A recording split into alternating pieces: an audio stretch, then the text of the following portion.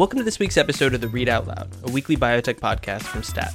I'm Damian Garde, socially distancing from the borough of Queens. I'm Adam Feuerstein, still isolating in Cambridge, Massachusetts. And I'm Rebecca Robbins, weathering the pandemic in the San Francisco Bay Area. It is Thursday, July 16th, and here's what we're going to talk about this week. First up, we'll talk about the latest coronavirus vaccine data from Moderna and what it means for the race to slow down the pandemic. Next, our colleague Helen Branswell will join us to talk about the dumpster fire that is the U.S. response to COVID-19 and what can be done to turn things around. Finally, we'll be joined by a Seattle physician to talk about her experience with structural racism in academic medicine and what should be done about it. But first, a word from our sponsor. Imagine a world where any disease-causing gene could be silenced. Many say that's impossible, impractical, and unrealistic. But at Alnylam, we believe the RNAi therapeutics we've pioneered have limitless possibilities. We're tackling genetic, infectious, cardiometabolic, CNS, and ocular diseases, where this new class of medicines has the potential to improve millions of lives. Learn more about the future of RNAi therapeutics at alnylam.com/future. That's ALNYLAM.com/FUTURE. Moderna published its phase 1 results in a peer-reviewed journal. All 45 volunteers who received this vaccine produced an immune response and showed no serious safety concerns. The vaccine was developed with 8 weeks after the press release that moved global markets, Moderna and its partners in the federal government finally published some early data on their potential vaccine for the novel coronavirus. But the details provide lots of fodder for debate about just how effective Moderna's injection might turn out to be. So, Damian, you and our colleague Matt Herper covered the data release for STAT. What was the goal of this trial? So this was a phase 1 study that was predominantly meant to determine the safety of the vaccine and to pick a dose to move forward. So they enrolled 45 healthy volunteers and gave them one of 3 dose strengths of the vaccine and followed them for a little over 2 months. So the goal, as I mentioned, of a study like this, even during the pandemic, is to make sure that it's safe enough to move forward. And then secondarily, it's to track whatever benefits it might have. And I think that's where a lot of the attention has gone since. Right. So what kind of data did we get on the vaccine's efficacy? So it's important to note at the outset that the goal of any vaccine for coronavirus would be to actually prevent an infection, to protect people from getting COVID-19. But this being a small early stage study, it's not designed to measure that. So instead, what we can look at is how the vaccine affected the immune system. What you want to see is that vaccinated people would generate antibodies against the coronavirus that might theoretically protect them from infection in the future. And we did see that in the Moderna study. So all of the volunteers had fairly dramatic increases in their antibodies compared to baseline after the second of 2 injections. It's a prime shot and then a booster shot for this vaccine. So when it came to neutralizing antibodies, which are the kind that would actually block the virus from infecting cells, people who got the vaccine were at or above the antibody levels that we see in those who've had COVID-19 and then later recovered. So what does this all mean in practical terms? Does having neutralizing antibodies mean you're protected against COVID-19? So that's an important point underpinning this trial and all of the vaccine trials that we're soon to see. We don't know. It would follow logic that it would, that having these antibodies would protect you. But immunity from COVID-19 might be more complicated than just having antibodies. You know, the phrase novel coronavirus, I think the word novel is important to keep in mind. We don't know that much about how this virus works. So, you know, the immune response to a virus includes a wide variety of cells beyond antibodies that fight infection. And we're going to need to see a lot more data on this vaccine and on others before we can say with any confidence that any given one is protective from infection. And then furthermore, I think this is important to note, in this study, the antibody levels started to decline after about 2 months from the first vaccination.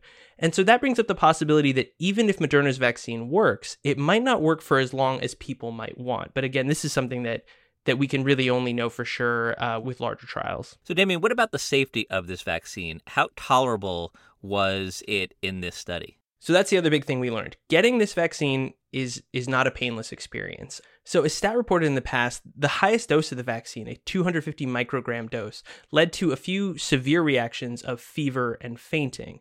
But even in the middle dose, 100 micrograms, which is the one that Moderna is taking forward to larger studies, all of the patients experienced some form of bodily side effect, which was most commonly fatigue, headache, muscle pain, and then pain at the site of injection.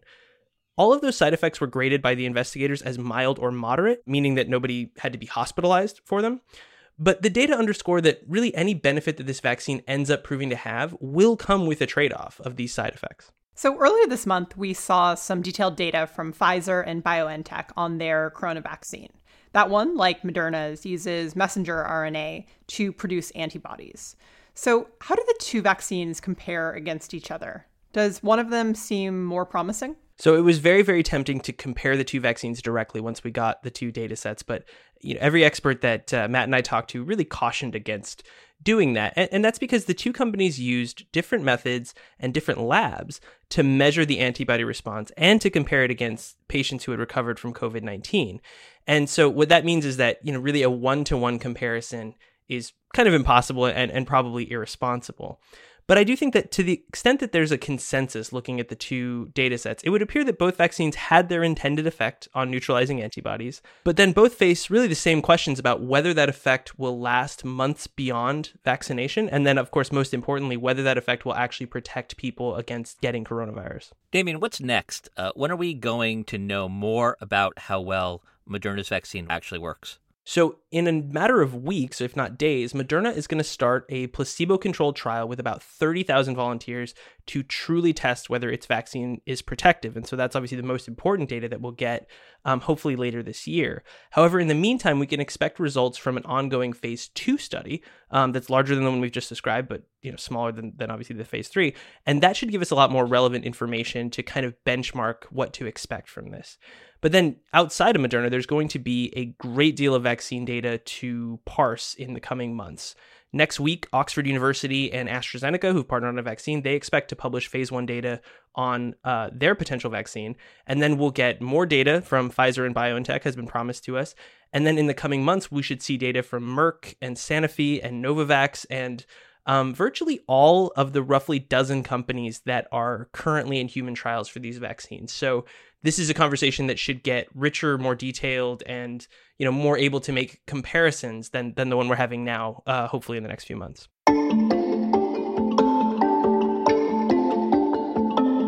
We are approaching the midpoint of our long pandemic summer, and to put it generously, things are looking grim in America. More than 137,000 COVID-19 deaths have been confirmed in the U.S. States all over the country keep setting new daily records for confirmed COVID-19 cases. Many communities are reversing their reopening plans, and it's not at all apparent that kids will be able to safely go back to school in the fall. Joining us to talk about the mess that this has become is Helen Branswell, Stats lead reporter covering the pandemic. Helen, welcome back to the podcast. Hi, guys. Nice to hear your voices. Helen, you put out a story this week that began this way. There's no point in sugarcoating this. The U.S. response to the COVID-19 pandemic is a raging dumpster fire.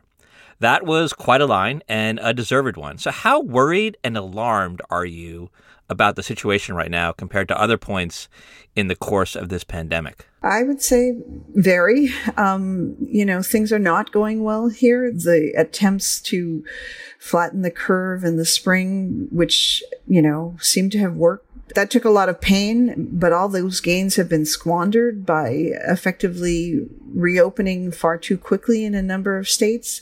Also by the fact that it seems many people don't actually believe this is a threat and they're not taking it seriously. And as a consequence, there's just uncontrolled spread of the virus in many parts of the country. So in the process of reporting that, Helen, you talked to a lot of public health experts about what would need to be done to turn things around in the U.S.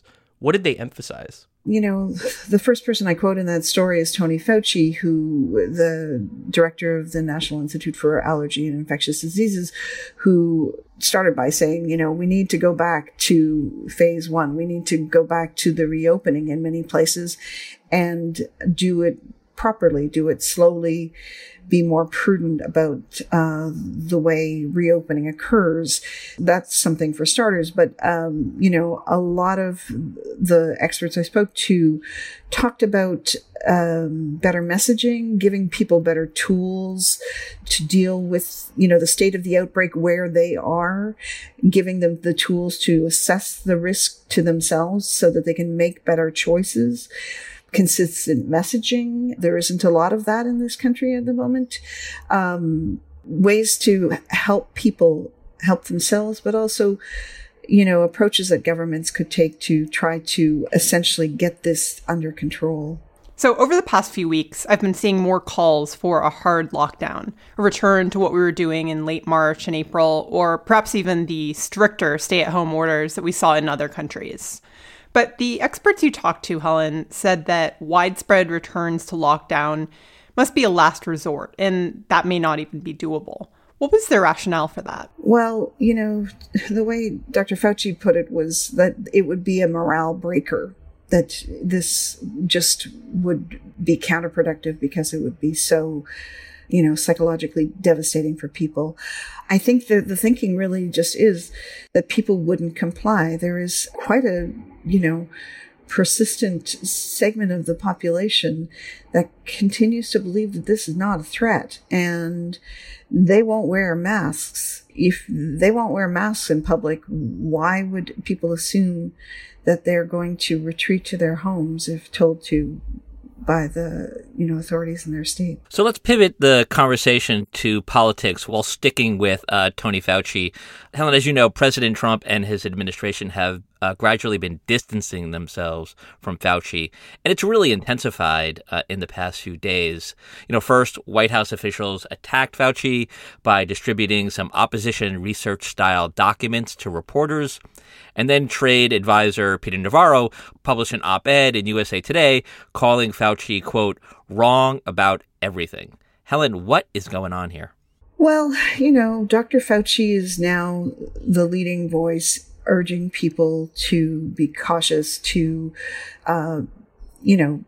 do the kinds of things that need to be done to bring this virus down to lower levels. As we saw earlier in the outbreak, the administration doesn't like that message, and they try to silence people who issue it. For instance, early on, Nancy Messonnier from the CDC was warning that, the situation was getting quite dire, and she was completely sidelined. She is no longer leading the response to the CDC, and she really isn't seen publicly anymore. She doesn't brief publicly. So, we've seen them do this before. In the case of Dr. Fauci, the poll suggests that he's believed more than the president on this issue, and I would think that would rankle. I also think, the administration is putting its chips in convincing people that this isn't as bad as it seems, that the need to reopen the economy is greater than the need to control this virus. And that's, all wrapped up in the president's reelection campaign efforts. And, Dr. Fauci's message is inconvenient to, what they're trying to do. So it seems like a case of trying to shoot the messenger. Let's talk a little more about the CDC, which you've been covering for a long time. President Trump this week retweeted a baseless claim by Chuck Woolery, he's a game show host, claiming that, quote, everyone is lying, end quote, about the coronavirus, including the CDC. So, Helen, what are the potential long-term implications of this effort by Trump to discredit his own agency, especially one that's historically so apolitical? Yeah, it's really a tragedy. The CDC, the Centers for Disease Control and Prevention, is the gold standard for a public health agency in the world. Countries all over the world have set up their own CDCs, and they use that acronym even when it means nothing in their language, because they're modeling their approach on the CDC. But in this outbreak, it has been repeatedly undermined and sidelined, and we've seen multiple occasions where the CDC has issued guidance for how to, for instance, resume church services safely. So, at a point they put up a document saying churches should do this, churches should do that. One of the things that they shouldn't do is have choirs at the moment, because singing has been shown to be, great at propelling the virus, and there have been outbreaks in choirs. So they had recommended no choirs at this time. The White House decided that churches had sacrificed long enough, and that was an overreach on the part of the CDC. So they made them take that out. Likewise, recently, the CDC's guidance on how schools could safely reopen and what they should think about. Again, recently, the CDC issued guidance on how schools could safely reopen, and the administration made them take it down and water it down because they felt it was too restrictive, and the administration is very keen for schools to reopen. So, an organization that is meant to be issuing science-based advice to people and to organizations across the country is issuing advice that has to go through a political filter before it can get published. And, that's just extraordinary and incredibly damaging to the credibility of the organization. Helen, thanks as always for joining us. Thanks for having me.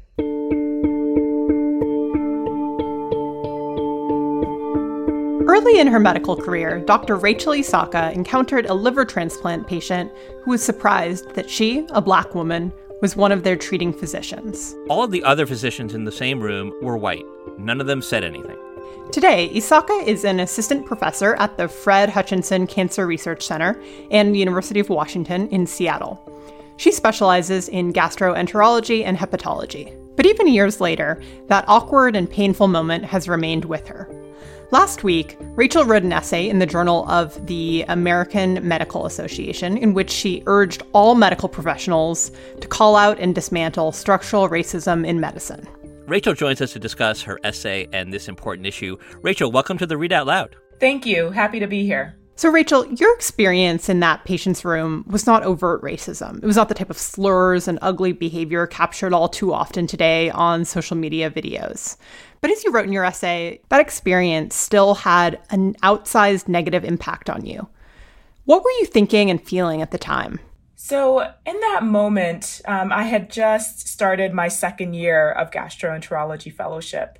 And gastroenterology is a highly competitive specialty. And so oftentimes you go through a rigorous application process to get in. I had been chief medical resident at Northwestern University in Chicago. I'd had a great year, completing hundreds of procedures, having received great reviews from peers and patients. And I was really on this high. And going into that second year, really feeling very competent and reassured in the decision I had made to pursue this specific field in medicine. So that encounter in that patient room really brought me right back down to earth. And as I said in the essay, structural racism is really all of the policies and the procedures and the norms that are perpetuated that lead individuals to believe what and who, people should look like. In that moment, that patient had a very specific picture of what her doctor should look like. And that was not what I looked like in that moment. So it really just brought to my attention how oversized the impact of structural racism is in our country. And how did your understanding of that moment change in the intervening years? In that moment, I felt as if it was something that I did wrong. And I felt that my inability to respond was my fault. And I remember having this conversation with my family immediately after, feeling really disappointed that I didn't say something articulate. And I asked them, what would you have said in that moment? And we had this entire brainstorming session, and we came up with, why couldn't they have said, it's good for all of us that Dr. Isaka is here. And over the years, I've really begun to evolve to understand that it wasn't my failing. The onus was not on me. And it was really up to the team, and especially those who were leading the team, to have stood up for me. And now that I am an attending physician who leads teams and leads students and trainees, I step into that role because I remember instances like the ones I described where those who were leading me did not step up. So most of the protests and calls for action today around racism and inequality are focused on law enforcement and criminal justice. But you believe medicine also needs its own racial reckoning. What do you think that will require? I think that has to begin with medicine and the medical profession owning and just accepting their own role in perpetuating structural racism. So medicine as a profession for years perpetuated this message that Black people did not feel pain, that Black people did not need sleep. A lot of these messages that were perpetuated were used to justify slavery, and then later on used to justify denying Black people pain medicines when needed. So one, medicine must first acknowledge its own, kind of role in perpetuating structural racism in medicine by exploiting patients, by excluding individuals. Black people were not allowed initially to practice medicine. And it's only very recently that, we see Black people in medicine. So one, recognizing their role in exclusion and in exploitation. And then once we recognize that, we need to teach that in a very structured and systematic way to those who are entering the profession. So they have that understanding and therefore don't perpetuate it in their own practice. And once we teach it, then we need to measure if our teaching is working at actually reducing the ways in which new learners and new physicians are interacting with their own colleagues and with their own patients. So, Rachel, in your essay, you cite a statistic that Black Americans represent 13% of the U.S. population, but only 3.6% of full-time medical school faculty are Black. So what do medical schools need to do to close that gap? I think we have to do a better job as far as developing the pipeline of those who are entering medicine.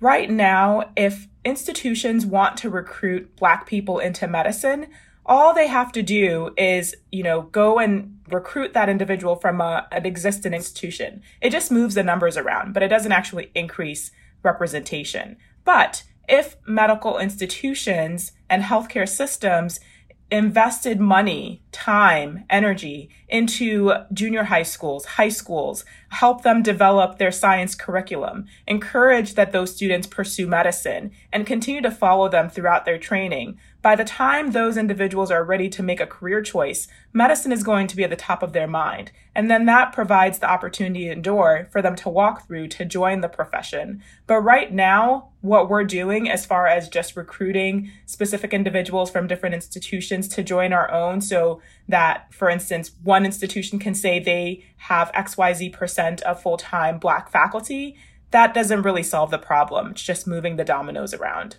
So we've talked mostly here about structural racism and its impact on Black physicians and physicians of color.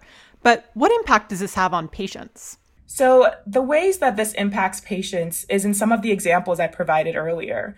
We know that there are studies in which learners were taught to believe that Black people don't experience pain. And therefore, when Black people would show up to emergency rooms requesting pain medicines, they would not receive the right pain medicines that they need. When we talk about structural racism, we're really talking about the policies and the practices that are embedded in our current health system. So as a colon cancer researcher, this is a topic that's near and dear to my heart. And what we find is that there are multiple ways to get screened for colon cancer. Oftentimes, individuals who are of underrepresented minority groups, Black, Hispanic, Native Americans, may opt for a non-invasive screening test, a stool-based screening test. Our current government policies state that if somebody chooses that screening test, and if that stool screening test is abnormal, and therefore they need a second, more invasive procedure, that insurance companies don't have to cover that test. Insurance companies can essentially say that they've covered the initial screening preventative test, and therefore the follow-up test, the patient is responsible for paying that. And that's an example of a policy that then leads to Black people being less likely to complete colon cancer screening. And as a result, Black men are almost 2 times more likely to die from colon cancer than white men. So these policies and practices that are in place really, not only harm physicians, but ultimately have really severe and dire consequences for our patients. So what sort of responses have you received to your essay since it was published? The response has been overwhelmingly positive.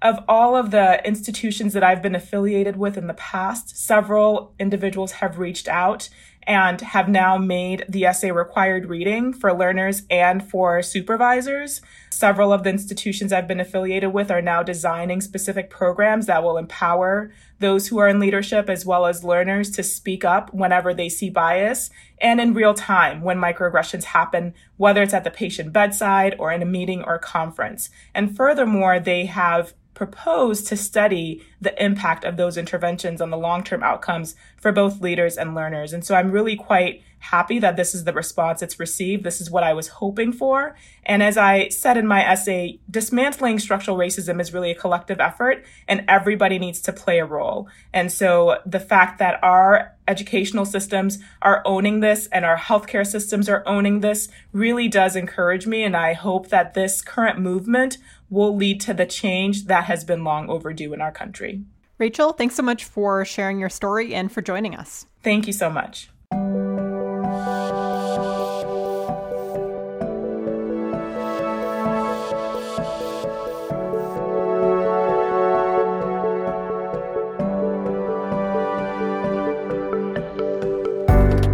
That does it for another episode of the Read Out Loud. Thank you to Hyacinth Ebonado and Teresa Gaffney, who produced this week's episode. Alyssa Ambrose is our senior producer, and Rick Burke is our executive producer. And as always, we would love to hear from you.